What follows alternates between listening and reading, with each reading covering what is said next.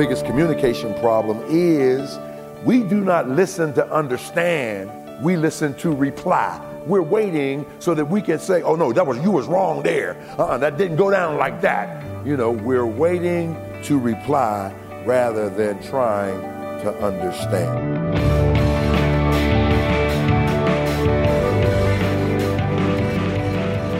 Welcome to Treasure Truth with Pastor and author James Ford Jr., Senior Pastor of the Christ Bible Church in Chicago. I'm Steve Hiller, glad you're with us as we continue to look at Ephesians 4 and our message all about communication, how it's the key to any and every relationship. And Pastor, you point out what I think is a very common problem for many, many people. We listen to reply, not to understand. What's the big difference there? Well, when I'm trying to understand, I'm going to do what some call reflective listening. As you're communicating with me, I'm going to regurgitate what I'm hearing so that you will know that I really am trying to understand. And so, do I hear you saying this? Well, no. I'm not saying that. Well, that's what your word said. So explain to me a little better what you want me to understand.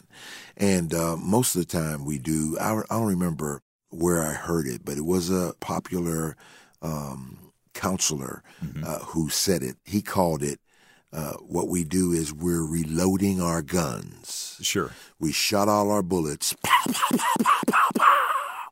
Now while you're talking, we're reloading our guns, putting some more ammunition so that we can fire. Yeah. Because the idea is not to understand in a lot of relationships when it comes to communication.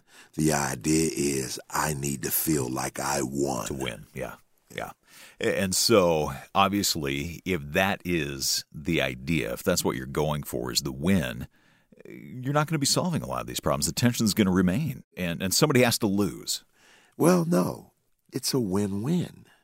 See, because when I understand you, even if I don't agree with you, I begin to understand some things about you. Sure. That armed with that greater knowledge, I can avoid some things. Like I said, being married to my wife, you only got to know two things. Here they are. What makes her tick, what ticks her off. Okay, you see, yeah. That's it. Yep. And so I know what makes her tick, and I definitely know what ticks her off. And so, I look at situations, I avoid a whole lot of unnecessary communication because I know if you do that, she is going to have a fit. We call it, quote unquote, a hissy fit. Yeah. Okay. Yeah. Well, and goes back to the point of becoming a student of your wife, student of your spouse. That's right. Just understanding where they're coming from. Doesn't the Bible say that? Yeah. 1 Peter 3:7, husband, dwell with your wives according to knowledge. The Greek word is gnosis, intimacy acquired by experience, the same word that's used for us knowing him. Philippians 3:10, Paul said, I may gnosis him, that I may know him. Wait a minute, Paul been saved 27 years. What are you talking about? Don't you know him? No, I want to know him better. Yeah. We've got a song in the African-American tradition by Mary Mary. It's entitled, I Need Just a Little More Jesus to Help Me Along. Somebody said, quit singing and start preaching. All right. Well, let's do that then. We're in Ephesians 4 as Pastor Ford gets preaching here. Communication, the key to any and every relationship. There was a judge who had divorce proceedings. It went something like this. He's interviewing a lady about her impending divorce. He says to her, what are the grounds for your divorce? Her reply, about 4 acres and a nice little home in the middle of a property with a running stream. No, he said. I mean, what is the foundation of this case? Well, it's made of brick and mortar, she responded. No, judge said, I mean, what are your relations like? Well, my aunt's kind of mean, and my uncle's real cheap, but they're my only relatives that live in town. No. Do you have a real grudge? No, we have a 2-car carport, so we've never really needed a garage. Listen, please, is there any infidelity in your marriage? Yes, both my son and daughter have stereo sets. Ma'am, does your husband ever beat you up? Oh, yeah, about 2 times a week. He gets up earlier than I do, about twice a week. Ma'am, why do you want a divorce? Well, we don't communicate well. And communication is a problem. It's like the man who went through this seminar and he said, well, you got to get to know your boo, your spouse. So you ought to know, like, for example, men, what's her favorite flower?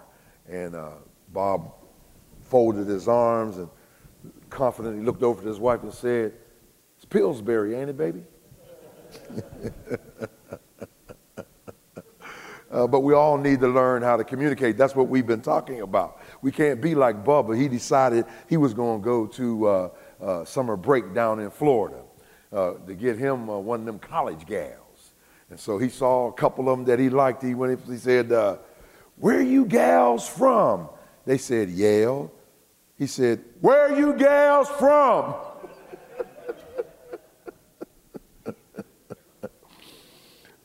Thank you. Well, clearly, communication is key to any relationship. Here's what Peter Shepard said. Communication is the solution for all problems. Therefore, communication is the foundation for personal and relational development. Let me say that again. Communication is the solution for all problems. Therefore, communication is the foundation for personal and relational development. And so we were talking about, in just a quick review, we've been talking about some principles from the Bible that we can utilize to become more effective as communicators, not just in our marriages and not just in our engagements, in our going together, children, parents, etc., etc., etc. And so we talked about the definition of communication, and we looked at the demonstration of communication, and then we began to talk about the details, the principles that govern good communication. The first thing we did was I threw you a curve because I didn't start where most people normally start. I started with the fact that men and women are different in their communication styles, and we need to learn how we communicate. By and large, generally, there is a difference between men and women. Okay, let's do something. Let's have a little fun. Can we have a little fun? Okay, here's what I'm going to do. I'm going to call out the name of something, and you tell me whether it's male or female, whether it represents a male or a female. Here we go. Here we go. Ready? You ready? Ziploc bags. Female, male. Because they hold everything in, but you can see right through them. All right. How about this one? Copier. Female. That's right. Because once they're turned on, it takes a little while for them to warm up. It's an effective reproductive device if the right buttons are pushed, but can wreak havoc if the wrong buttons are pushed. All right. How about a tire? Male, that's right, because over time it goes bald and is often overinflated. How about a hot air balloon? Hot air balloon. Male, because to get it to go anywhere, you have to put a fire under it, and of course there's the hot air part. How about sponges? Female, because they're soft and squeezable and they retain water. What about a web page? Female, because they're always getting hit on. How about Subway? Male, because it uses the same old line to pick people up. How about an hourglass? Female, because over time, the weight shifts to the bottom. And how about remote control? No, female. Got you. Why? Why? Because it gives a man pleasure. He'd be lost without it. And when he doesn't always know the right button to push, he just keep on trying. So learn the difference between male and female communication. Then secondly, we said, make it safe to communicate. Make it safe to communicate. That was so very important. I didn't cover everything in there. But listen, here's what happens. If you don't make it safe to communicate, here's what happens. You shut down various areas of your ability to communicate. If you don't resolve it by creating an atmosphere where you're not attacking each other, but you're attacking the problem. Have you ever heard married couples, you say, hey, why don't you talk about it? We can't talk about that. No, every time we talk about that, we get into an argument. So we don't even talk about that. Well, you can't resolve anything that you can't talk about. And so what happens? Here's what happens in a lot of marriages. So they can't talk about something because they're always arguing, and so it shuts down. So now that's one area they're not talking about. But there's another area where they're attacking each other and not creating an environment where that's conducive to resolving issues. Now they got two things they're not talking about. And it goes on and on and on until finally, after 20 years of marriage, they don't talk about anything. They just sit together and watch TV. Can't talk about that. Can't talk about that. Can't talk about that. So you can't resolve anything because you can't talk about it. I like this quote. Pride is concerned with who is right. Humility is concerned with what is right. So are you trying to figure out who is right, or are you trying to figure out what is right? Then we said, number 3, or C, learn how to listen effectively. I looked it up, and they said it's improbable quote, but everybody uses it. It's supposed to be purported that Franklin Delano Roosevelt got tired of people not listening. And so at a big ball, as diplomats and people were coming in, and they said, hey, Mr. President, he said, I killed my grandmother this morning. And that's good. That's nice. That's really nice. And then finally, one foreign diplomat was supposed to have said, when he said, I killed my grandmother this morning, he said, I'm sure, Mr. President, she deserved it. But I don't want to mess you up. Do it sometime. I do it all the time. I just see if people are really listening. Hey, how you doing today? Terrible. Oh, that's good. Try it. Try it. Say something out of the normal that you're not used to saying, and I guarantee you, 9 times out of 10, the person is going to say, that's fine, because they're not really listening. So then the biggest communication problem is we do not listen to understand, we listen to reply. Let me say that again. The biggest problem is we do not listen to understand, we listen to reply. So many of us are just what Gary Chapman calls reloading our guns. We're waiting so that we can say, oh no, you was wrong there. That didn't go down like that. You know, we're waiting to reply rather than trying to understand. I like David Augsburger's quote, an open ear is the only believable sign of an open heart. Let me say it again. That's good. An open ear is the only believable sign of an open heart. That is good. Makes me want to write that down too. You're listening to Treasured Truth with Pastor Ford, a message called Communication, the Key to Any and Every Relationship. And we're going to get back to this message in just one moment. By the way, if you're looking for some relationship help and tips as it relates to your marriage, you can always come to our website, treasuretruthradio.org. Click on the link that says Books by Pastor Ford. He's written a number of books about this issue. Again, it's treasuretruthradio.org. Let's get back to the message. Here's Pastor Ford. See, a good listener is popular everywhere, but after a while, he knows something too. Here he is. Let's finish it now. Let's finish it. You see where we are? We are on seek to understand, not to be understood. Those of you who have blanks, let me fill those in for you. Let me fill those in. Seek to understand, not to be understood. Number 1, don't jump to conclusions. We already saw the passage that says a person is a fool who answers a matter before they hear the whole thing. And if you're jumping to conclusions, you are then making some assumptions. Number 2, don't assume you know, ask. Don't assume you know, ask. Number 3, don't quarrel or nag. I'm going to come back to that. Don't quarrel or nag. And number 4, don't use silence to the other person. Don't use silence as a weapon to the other person. Now, I want to show you something. I did this on Facebook. I want to show you what I mean by when I say seek to understand, not to be understood. Here's what I put on Facebook. A man will change for the right woman. If he hasn't changed, you're not the woman. So then I got a response. I got a response from a sister named Beverly. Listen to what she says. Wow.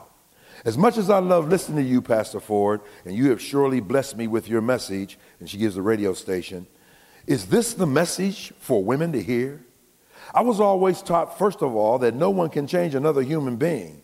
Yes, we can influence another to some degree, but if our hearts and minds are open to hear truth and recognize the right behavior from good role models, and I know you have so much more knowledge about Scripture than I do. However, I've read the Scripture and I don't see the interpretation as you stated here. Sisters, sometimes it has nothing to do with you at all. The man is foul, period, and would be the same in any and every relationship. My behavior is my responsibility only. It is not dependent upon another. Come on, Pastor Ford. I expected more than that from you. So now, what am I talking about?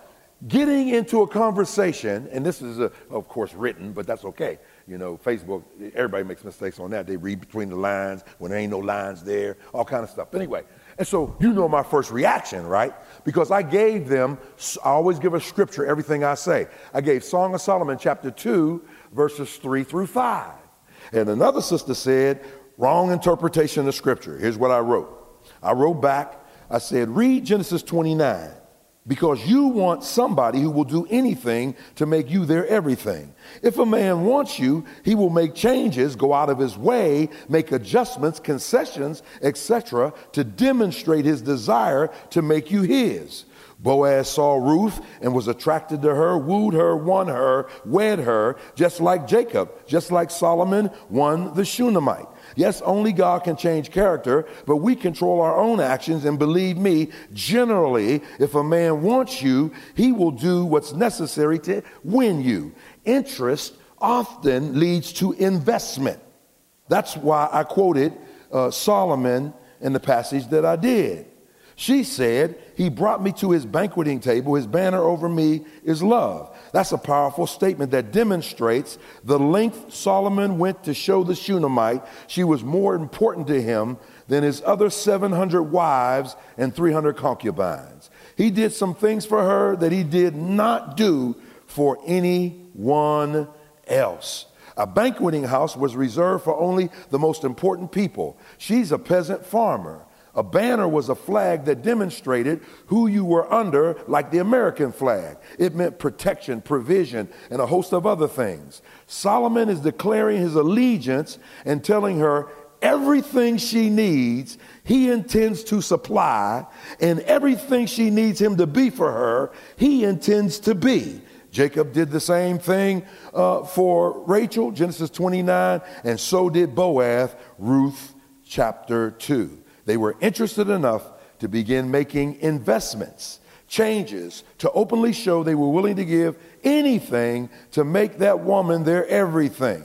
The statement in the post does not and was not intended to attribute blame or fault to any woman, only to say, if he's not willing to make changes for you, move on. He is not interested in you, no matter what he says. God bless you, Maranatha. That's what I sent. Now, let me give you her response. I'm going somewhere with it, not just reading it so I can put you on my Facebook page. Here's what she said. Thanks for elaborating and giving me more insight on the scriptures. I now have a better understanding of what you were saying. Pray for me too. Now, not many pastors would be so humbling when someone is questioning them. I love learning, and more importantly, I love the Lord. So thank you for clarifying and giving me something where I can grow in the grace and the knowledge of the Lord Jesus Christ. Then I wrote back, you did the right thing. You are an Acts 17:11 person, and I personally wish there were more Christians like you. I also thought maybe I did not write it well enough, and as I meditated on it, I think it would have been better said this way. A man will change for the woman he wants. If he hasn't changed, he doesn't want you. That statement better reflects my intention. As my assistant pastor says, got to be more careful and make absolutely sure I'm conveying what I'm thinking. God bless you, Maranatha. Now, why did I read all that? Because my first response was not to try to understand. My first response was defend myself. Are you going to tell me the wrong? You don't know what you're talking about. Wrong interpretation of the scripture. I mean, I go to great lengths to make sure I'm rightly dividing the word of truth. How dare, let me show her something. Then her response caused me to begin to say, wait a minute. Let me look at my statement again. Why did she think what she thought? Did I have anything to do with conveying it in any way? Yes. I said, if it's the right woman. I know what I meant. She didn't. And she thought that I was saying that the woman needs to be right. When all I was saying is, if you're the right woman, or if you're the woman for him, he will change. And God don't have to do it. Amen. Any brothers know what I'm talking about? Amen. Because I've been doing it for 45 years. So don't tell me. So what you want to do then is you want to make sure that you are trying to understand what a person is trying to communicate to you so that you don't have those. I like this quote. Wise men speak because they have something to say. Fools because they have to say something. I like that quote too. We're listening to Treasured Truth with Pastor Ford, and I love the wisdom that he's unpacking for us from Ephesians chapter 4. Our message is called Communication, the Key to Any and Every Relationship. It was interesting. I was having a conversation recently with a listener who was talking about the fact that to some, what Pastor Ford is talking about is confusing, and people do struggle to understand any and everything that he is talking about because the gospel is offensive to some. Yet, that is what we're privileged to be able to proclaim here on Moody Radio and here at Treasured Truth. How we can know that our sins can be forgiven, how we can know that our life here and now can be transformed, and how we can live for Christ, and then how we can know beyond the shadow of a doubt that we will be spending our eternity with Jesus. As you've been listening to Pastor Ford's teaching, maybe when you started listening, it didn't all make sense to you. Maybe you were intrigued as he talked about the gospel and about Jesus, and you were wondering what that means for you. But you've come to the point where you're ready to begin that relationship with Jesus, to ask him to forgive your sins, to ask him to transform your life, and to ask him to receive you into his family. If that's where you're at, would you let us know that by coming to treasuredtruthradio.org, clicking on the contact link? And would you also call this toll-free number? Someone is there to talk with you, answer questions, and to pray with you, to introduce you to Jesus. The number is 1-888-NEED-HIM. That's 1-888-NEED-HIM. Well, thanks for listening today. I do hope you make it a point to tune in next time. Thanks also to our producer, Amy Rios. For Pastor Ford, I'm Steve Hiller. Treasured Truth is a production of Moody Radio, a ministry of Moody Bible Institute.